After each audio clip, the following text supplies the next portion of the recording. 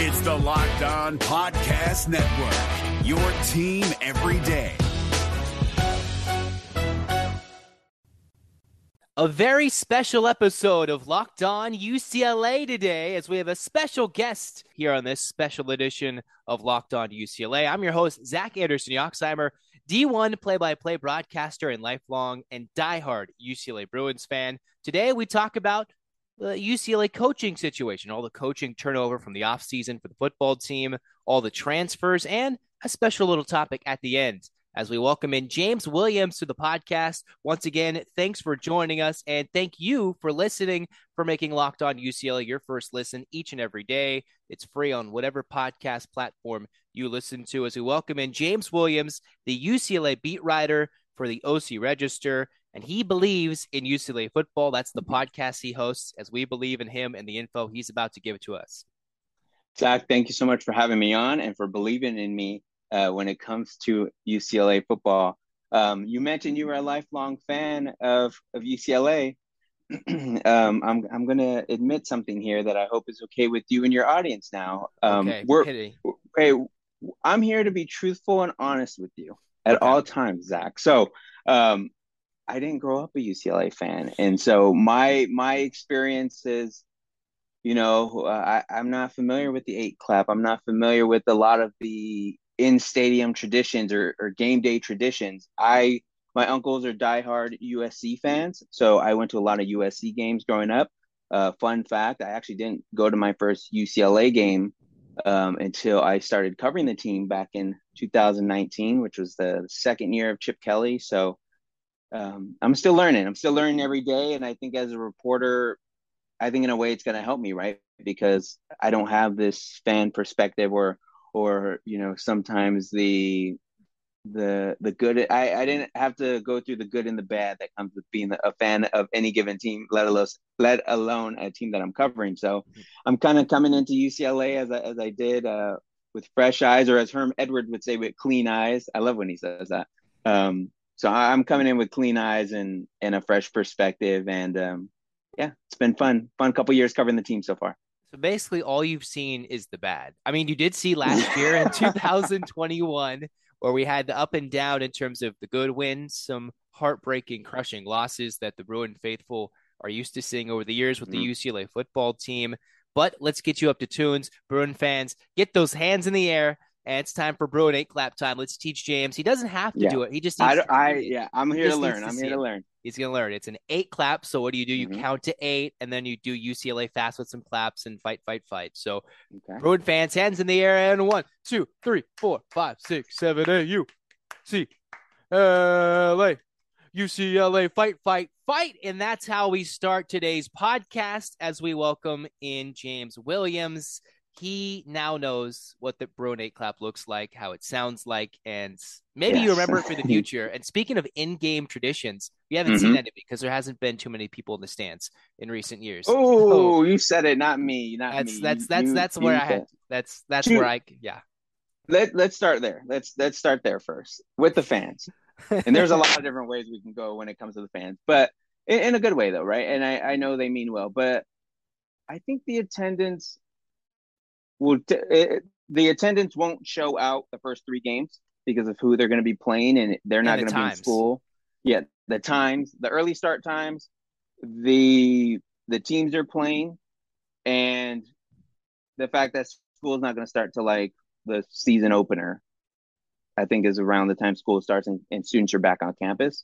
So again, you're going to have a lot of what happened this past year with that Hawaii game where you get these wide shots of the Rose Bowl and it's empty. But don't be defeated. And if anything, if you don't like the way your team is being portrayed on TV in that regard, go to the games. Yeah. Do your team a favor. And they're going to put a good product on the field. Based on the talent that they have returning, we'll be talking about that a little bit. But quite a bit of turnover over the offseason here, Zach. So lots of turnover, a lot of transfers coming in. We'll get to that in an upcoming segment. First, we'll start with the coaching turnover with Bill McGovern taking over as the defensive coordinator for Jerry Azzanaro. What do you know about that situation? Chip Kelly briefly spoke about that recently, and all the coaching turnover. What's your mindset? What's your perspective on it from covering the team? Yeah, it's kind of interesting now that we're kind of coming off of media day and we're getting into fall camp and getting into the nitty gritty. Obviously, Chip was available to some degree during the spring, but now you're kind of getting some questions answered, right? And one of the biggest one, aside from his contract extension that he did sign, and was a big thing for us going into the offseason as those final games were being played, it was, is Chip Kelly even going to come back? Do these final games matter and determine what will happen with Chip Kelly? Chip Kelly, I guess, was under contract for that final year to come back, but no one's really ever going to be playing their final year or coaching their final year of their contract as a lame duck, not knowing what the future is going to hold after that year. So they did work and get an extension done, but it makes you wonder, knowing all the coaching changes that happened on his staff after he signed that extension, how much of that played a role in him signing that extension, right? You see the defensive line coach and one of the linebacking coaches go to Arizona with Jed Fish. You see Jerry Azagnaro, the defensive coordinator at the time for the first 4 years of the Chip Kelly era, he resigns. That's what it's being labeled as, is him resigning, and we'll get to that in a minute. But then you also have they have their tight end, their offensive tight end coach, special teams coach. That was one and the same. Their offensive line, offensive coordinator left as well for Ohio State. So a lot of different changes, and I think maybe the defensive coordinator position was the one where it's like, if you ask fans, that's what fans have wanted since I started covering the team in 2019. And again, that would have only been Chip Kelly's second year, but they were already over Jerry Azagnaro, it seemed. A lot of the storyline, a lot of the biggest storyline, I think, coming in that was really put on my radar early on when I started covering the team was, we don't like this Jerry Azagnaro. And every year he came back, it was just kind of like, they just said, "Oh, bad season already." I'm like, "Dang, give the guy a shot." They actually did pretty well to start the season here, even in that game against LSU, for example. They kind of managed to hold their own as best they could, but at the end of the day, it looked like a change just needed to be made, and we saw Jerry Azagnaro move on. And as you mentioned, Bill McGovern does come in. It was interesting. So Chip Kelly was asked this week what led into that Jerry Azagnaro decision, or it was never really made publicly. When coaches are leaving or other coaches are coming in, there's usually some sort of announcement. They just quietly let this kind of ride off into the sunset. And for Jerry Azagnaro, he has not officially retired. I don't know his age off the top of my head, but it's kind of Doesn't close to that seem a little retirement. fishy though, too? The way everything's kind of played out the way it has. Well, I think, to me, if he would have if he said he was retiring and he rode off into the sunset on his own, like in that regard, then he was just ready to go, right? Like he was just ready to be done. But what Chip Kelly said this week was, Azagnaro made the decision to leave to pursue NFL opportunities. He has coached in college. I think his only NFL coaching experience was when he was with Chip Kelly, both at the Philadelphia Eagles and the San Francisco 49ers, before joining Chip over here at UCLA. So I don't know what word he's gotten or what. I don't know if they talked about it, but Chip, that's what Chip's saying. That's what he's going with. But he did say he was sitting at home, which means he's not with an NFL team. And but the possibility is out there for him to return to coaching again. Don't worry, UCLA fans. I don't think he's going to be coming back as a defensive coordinator in Westwood anytime soon. So don't read too much into Chip Kelly's comments there. And we'll see. With Bill McGovern, obviously he's going to bring in a new style. I think that the one thing Chip Kelly also said was he likes Bill McGovern has coached at the college level too, I believe at Boston College, but he also coached in the NFL with Chip Kelly and Jerry Azagnaro in Philadelphia, and was most recently the linebacking coach. He was a defensive position coach. I can't remember if it was defensive line or linebacker, but he was a position coach. I think it was defensive line because I think he coached Khalil Mack at Chicago Bears, is what it was. So That's quite the name to be having in your resume to have coached. quite the name, right? And Khalil Mack's right here, still in LA. He's back. He's here in LA now with the Chargers. So a familiar face for McGovern there. But yeah, so I think the one thing for Chip Kelly is that he wanted to bring an NFL style, he said, or an NFL approach on the defensive side. And no better way to do that than to bring in a Bill McGovern and also Ken Norton Jr. Yeah. who's taking over at one of those linebacking coaching positions. Was a stud UCLA player back in his day. Was a defensive coordinator under Pete Carroll, I believe, at USC, but more recently with the Seattle Seahawks. I think he was also the defensive coordinator With the for a Raiders. hot minute with the Raiders, right? So you're getting a notable guy coming in, and I think that's a uh, sneaky get, especially in the college game, to get a nice mind. You don't need him as the defensive coordinator. That's a strong mind to have defensively when you're revamping that exactly. move, that And room. you know what? It makes me wonder why he wasn't. And maybe it's just a matter of how the timetable worked out. I think because I think Ken Norton Jr. was hired after McGovern, if I remember correctly. But it made me wonder why wasn't Ken Norton Jr. the defensive coordinator? And the only reason why that comes to mind is because again he was a defensive coordinator at the NFL level, and for a good number of years, right? But and the Legion of Boom and everything else. But then Bill McGovern really was just a position coach in the NFL. Maybe he was a defensive coordinator. I'm trying to remember his resume, a brand new resume here, but I think he was a defensive coordinator at the college level a couple years back. But he's an older guy, McGovern is. And again, when you associate his name as saying, oh, he's worked with Kelly and Azanero before, I think the initial impression was fans were like, well, how is this going to be any different? But if you get Ken Norton Jr., let alone the fact that I think fans are just happy he's in the building, it makes me wonder if Ken Norton Jr. is at least an option, maybe if things don't go right after a year or two with Bill McGovern. And I know Ken Norton Jr. wasn't all that successful as a defensive coordinator in the NFL. Maybe that's a reason where he's got the That's what they mindset. say. And Yeah. especially because I'm also a Raider fan, so I know Okay. firsthand that was maybe not exactly the Jerry Azanero effect Mm-hmm. as a fan defensively on that side, but maybe Right. it's take your mind off of being the coordinator, more just focusing on getting these kids better, change the mindset, and this is how we Yeah. can get you guys. I guess in my mindset, this is how you get prepared to play in the NFL and what it takes, just scheming wise, and how you got to be as a player. I think the most important thing too is for Ken Norton Jr. Well, again, just for the defense, and the one thing when we'd ask questions about Azanero and the play calling and why was that decision made last game, whatever. He would say Chip Kelly would always say it was a group decision. It's not like really we just want to know who's calling plays, and we kind of know it's Azanero, but at the same time he wasn't willing to put the blame on any one person, right? So he would say it was a team effort among the defensive staff on certain things throughout the week, and again, I think that's what you're going to get here is a collaborative effort with experience from Ken Norton Jr., both as a player, someone who knows everything that goes into UCLA and the traditions and everything that comes with that, having been an NFL guy as a coach. And then, again, you have Bill McGovern, who has coached, and I think he's was the leading interceptions guy at the FCS level. That record may still stand, but both of those guys are College Football Hall of Fame nominees, and you have experience there, and that's experience that needed to be added to this coaching staff when you're overhauling it, because you take into consideration the number of guys that did leave that had defensive coordinating experience. Jerry Azanero, Johnny Nansen, Tafusi, I believe, or Kafusi was the other one. Both of those guys went to Arizona. Those guys, I think, have had defensive coordinating experience.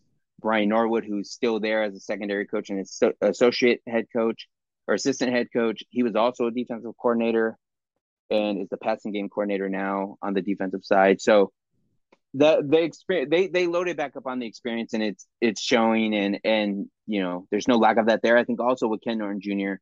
I think he's already responsible for bringing in two 4-star recruits or getting a commitment for two 4-star recruits. So I think that's the biggest thing. And for fans who are saying, what is Chip Kelly doing? What is his philosophy on recruiting? Hey, run Ken Norton Jr. out there, and he's already locked in two 4-star guys for you. And we'll talk about recruiting coming up Mm-hmm. next with the transfers and what Chip Kelly just said. I've joked Yeah. about how he's not too quotable, but he's actually dropped some Uh-huh. nice quotes, made a little bit of headlines recently. We'll talk Yeah. about all the transfers and just the key transfers who can make impacts in just a moment. But first, let's hear some words from BetOnline. BetOnline.net is the fastest and easiest way to check in on all your betting needs. Find all your favorite sports and events at the #1 online source for odds, lines, and games. Find reviews and news of every league, including Major League Baseball, NFL, NBA, NHL, combat sports, esports, and even golf. BetOnline continues to be the top online resource for all your sports wagering information. From live in-game betting, scores, and podcasts, they have you covered. Head to BetOnline today or use your mobile device to learn more about the action happening today. BetOnline, where the game starts. This Locked On podcast is brought to you by Home Chef. Now that the novelty of the new year has dwindled down, how are your resolutions coming? One of mine was to order less takeout, cook more at home.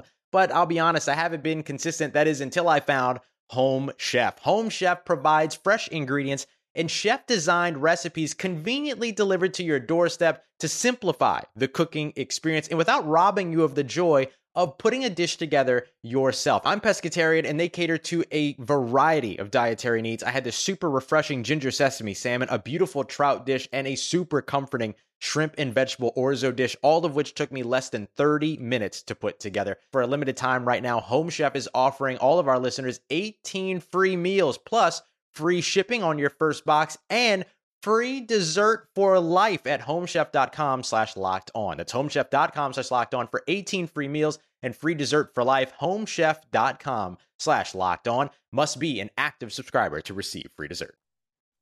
James Williams, the guest on the podcast today for Locked On UCLA. As we shift gears from the coaching staff more to the players front, we talked about how there's some changes on the coaching staff from Chip Kelly, and maybe that's led to a new philosophy in recruiting. He got the recent extension, the move to the Big Ten. It's an older roster for the Bruins this upcoming season. And James, what do you think about that quote Chip Kelly just said about how he's recruiting a mixture of high school and older guys, and saying how high school guys, this is not verbatim or anything, but high school guys might not be around for 4 to 5 years with the new NIL rules and NIL in effect, just everything all factoring into recruiting in the modern day and age?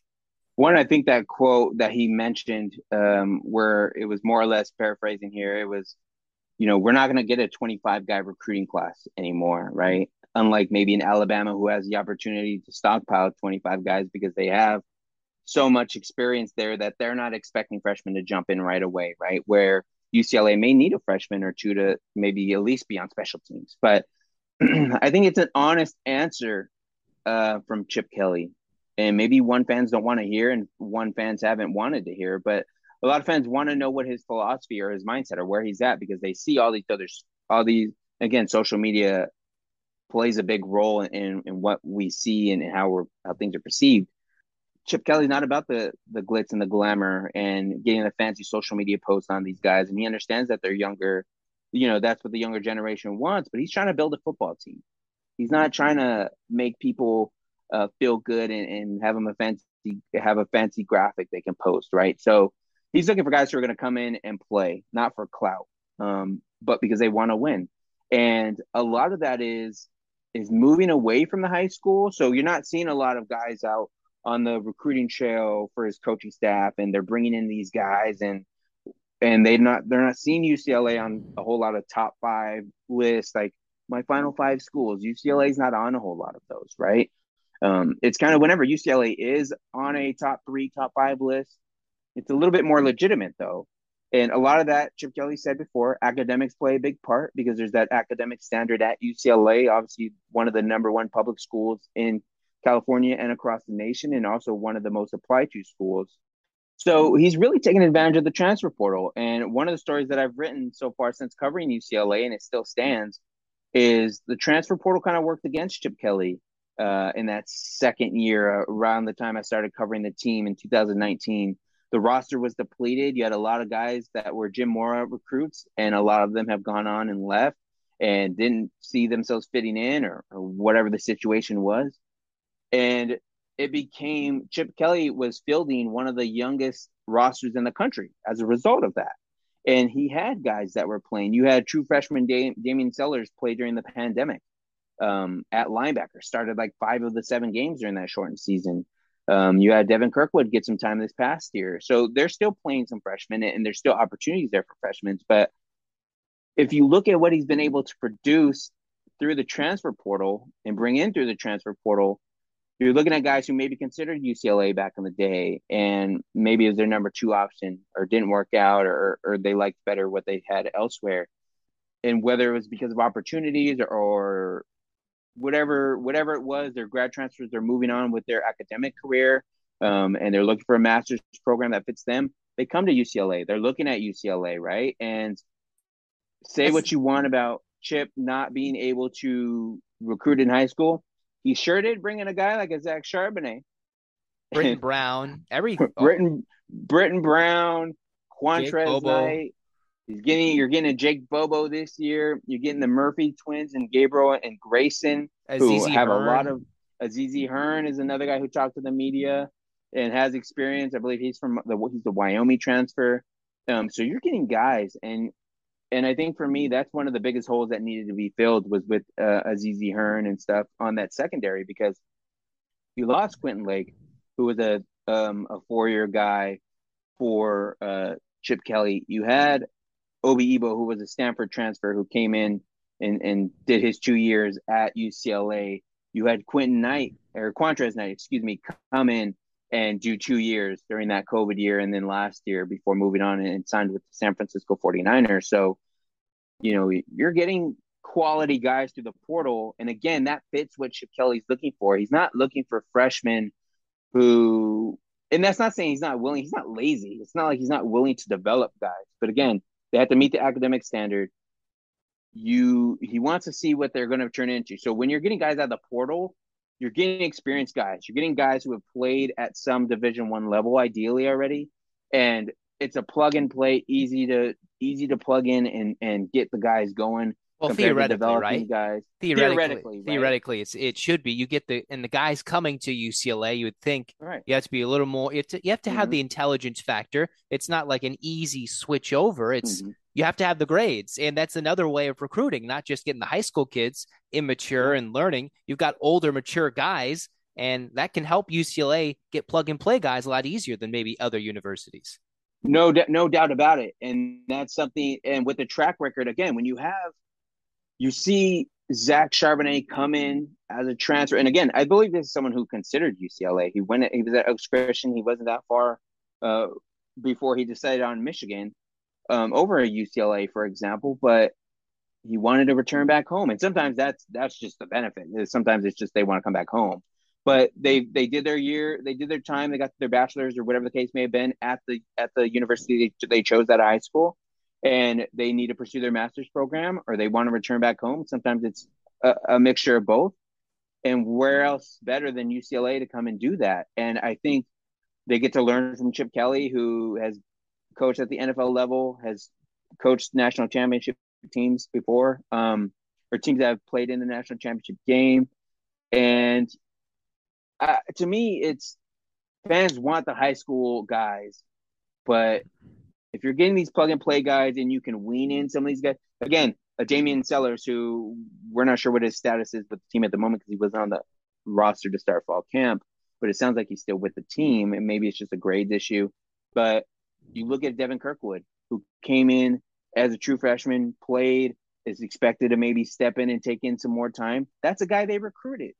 So they are not abandoning that altogether, but they want a guy who's experienced and has his academic, if you're bringing in a Quantrez Knight who already has his bachelor's degree, already knows what he wants academically, is already stable in that regard. You know what his grades are. You know what his work ethic is in a classroom, but also on the football field. And then you get a high character, high energy guy, the way Knight was. That's just a bonus, right?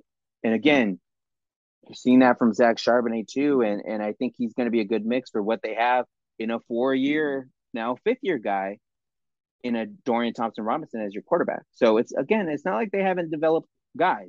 Dorian's a great example of that.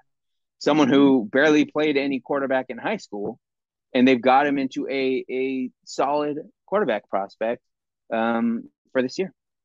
It's like they're playing the long game in recruiting. And normally it's, hey, can we get them within that sophomore, junior year and have their mind made up before they go into their senior year, and then they sign. Because by then they know, at least guys in the portal, they know what they want.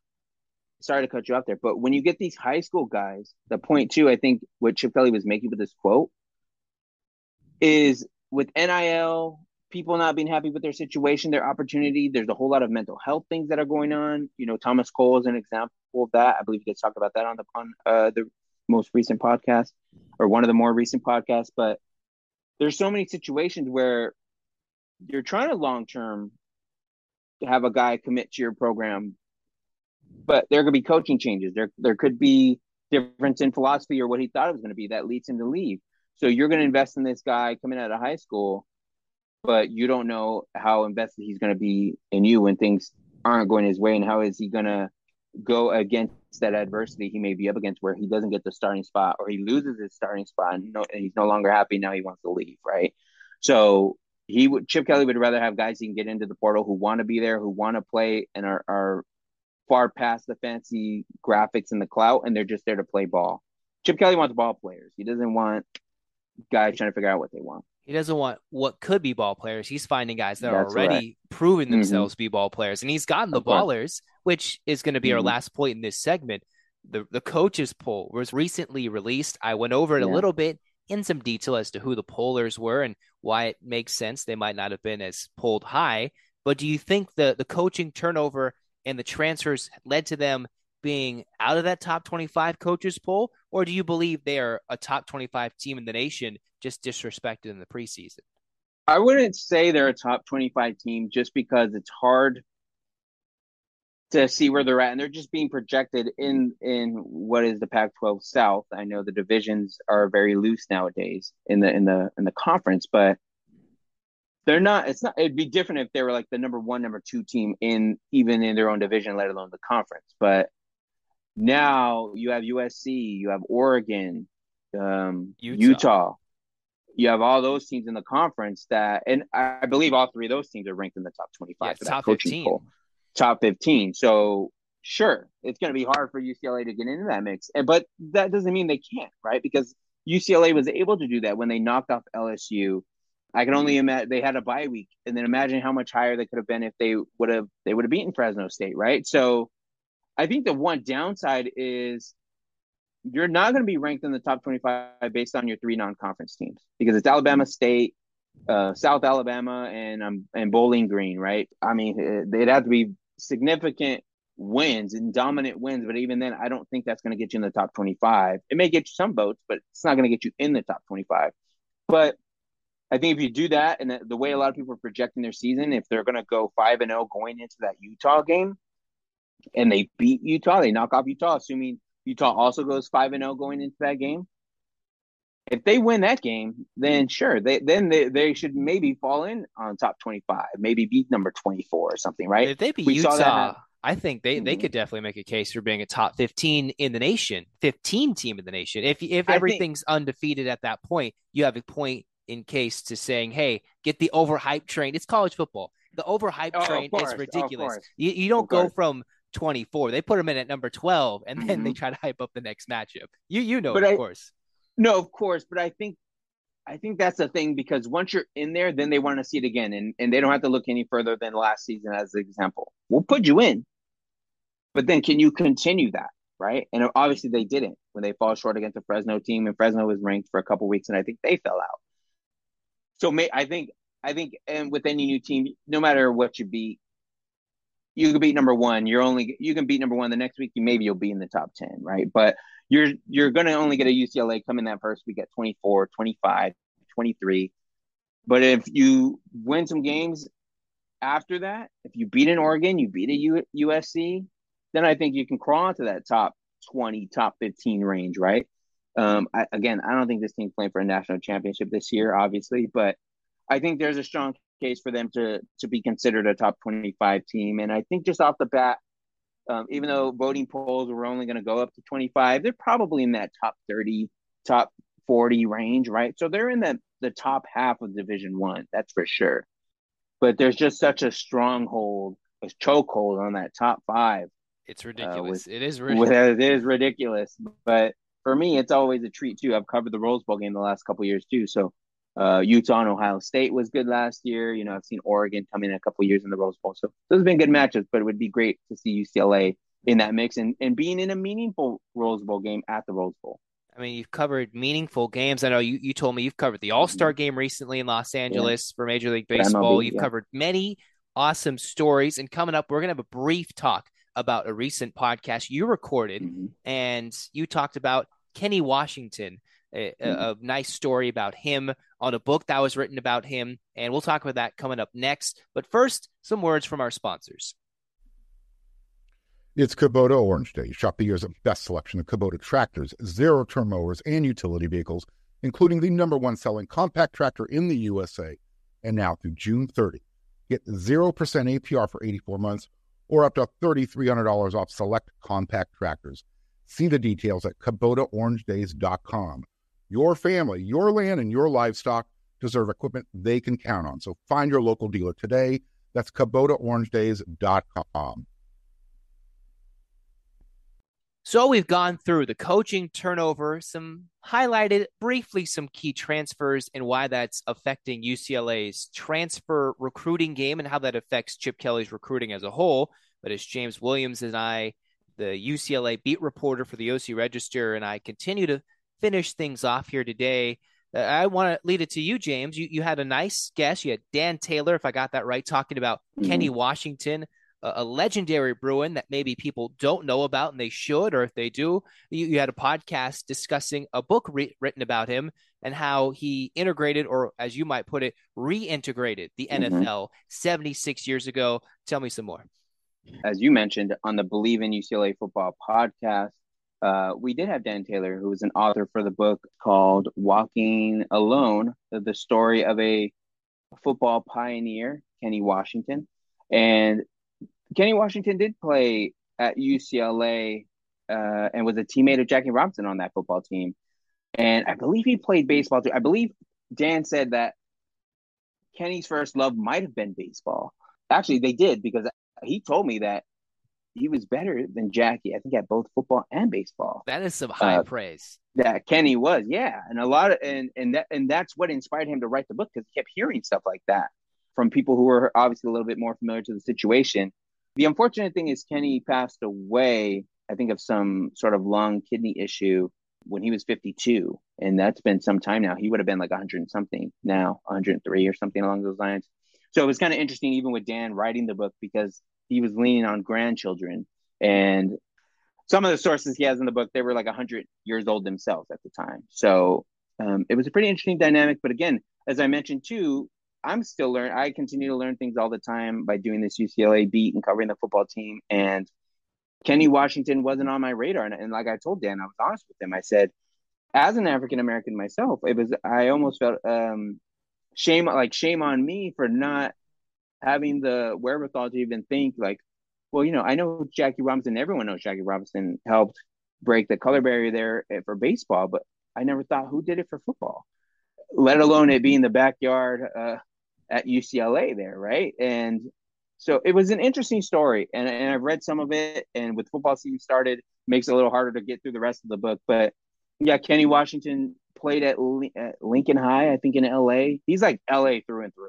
Born in LA, died in LA, played high school in LA, went to UCLA. He's one of those like lost sports figures that everybody should know about, and somehow, especially in LA. Yeah, especially in LA, and we talk about just losing icons daily, but he's one of those guys that we should be honoring all the time, and yet somehow he fell through the cracks. He kind of did fall into the cracks, and he played for the Hollywood Bears, which is a football league back in the day that I was not familiar with until this. And then from there, made the jump to the Rams. I guess when the Rams moved down from Cleveland, I did not know the Rams were originated in Cleveland, but the Rams come to LA, and that first year they're playing in the Coliseum, they sign Kenny Washington, and Kenny Washington's on that team. He signs with the team, but he says, I don't want to be the only African-American on this roster. I don't want to do this by myself. So he asked them to bring up, if they would sign Woody Strode, who was one of 4 African-American players, along with Kenny and Jackie at UCLA. Strode would play for the Hollywood Bears as well, and was teammates there with Kenny Washington before joining him with the Rams. So a nice story there. And I think Kenny has been honored. I think his number's retired at UCLA. He's had He's been inducted in the College Football Hall of Fame, but hasn't made it in the Pro Football Hall of Fame. And part of it is because he reintegrated, which means he wasn't actually like the first African American to play in the NFL, I believe, or at least to be on a roster. There were some before him, and that date back, I think, before the war and before the NFL is what we know it today. So it would be hard. Like, would you be inducting him as a pioneer or for his career? If it's for his career, he only played 3 or 4 years because his prime years were probably when he was with the Hollywood Bears, and he had like 4 or 5 knee surgeries, and I think was coming off of double knee surgery before he even signed with the Rams. And as we know, the medical world wasn't as far along as it is now as it was then back in the 30s and 40s, right? That's the medical world on top of everything else at that time. That's just on normal. Top of everything that he dealt with. Yeah, just being an African American himself, right? Like in segregation and things like that. He had to go through some of that stuff as well. So I would highly recommend the book. Make sure you listen to the podcast. A good little background to you on the book. I know not everyone's really one who dives in deep on books. So if you're not, obviously I would encourage you to check out the book, but make sure you check out the podcast. Me and Dan have a great conversation about just everything Kenny Washington. And for me, I think one of the main reasons why I wanted to have him on the podcast was so that I can learn, because again, I mentioned, and I've been honest with you guys, like I cover the team starting in 2019. And for me, I want to learn that history, and I want to know everything that goes with this team. I don't want to just, a name I see in the record book anytime a running back's going to pass his record or something, right? Like I want to know, and I want that name now it's going to mean something to me going forward. Hey, Kenny Washington. Oh, I know who that is, and I know his story, right? And for me, that's important, obviously, as an African American, but as a journalist, you want to know the history of the team and the programs and the organizations that you're covering, and Kenny Washington's a great example of that. We want to learn, and most importantly, we want to spread the word from generation to generation. So it's not just Jackie Robinson. It's Jackie Robinson and his teammate Kenny Washington together, 2 names that should be hand in hand, not just one name and the other. But we're pretty much out of time here today, James, and it is your show that you did that episode. So go check out Believe in UCLA Football with James Williams and Dan Taylor joining him on that show about Kenny Washington. Meanwhile, today for Locked On UCLA, that's going to do it. Go check on Locked On Pac-12. Make that your second listen with Spencer McLaughlin. Otherwise, James, thanks for joining the pod. Thanks you for joining. James Williams, the beat writer for the UCLA football team on the OC Register. One last 8 clap, fans. Get your hands in the air. 1, 2, 3, 4, 5, 6, 7, 8. UCLA. UCLA, fight, fight, fight.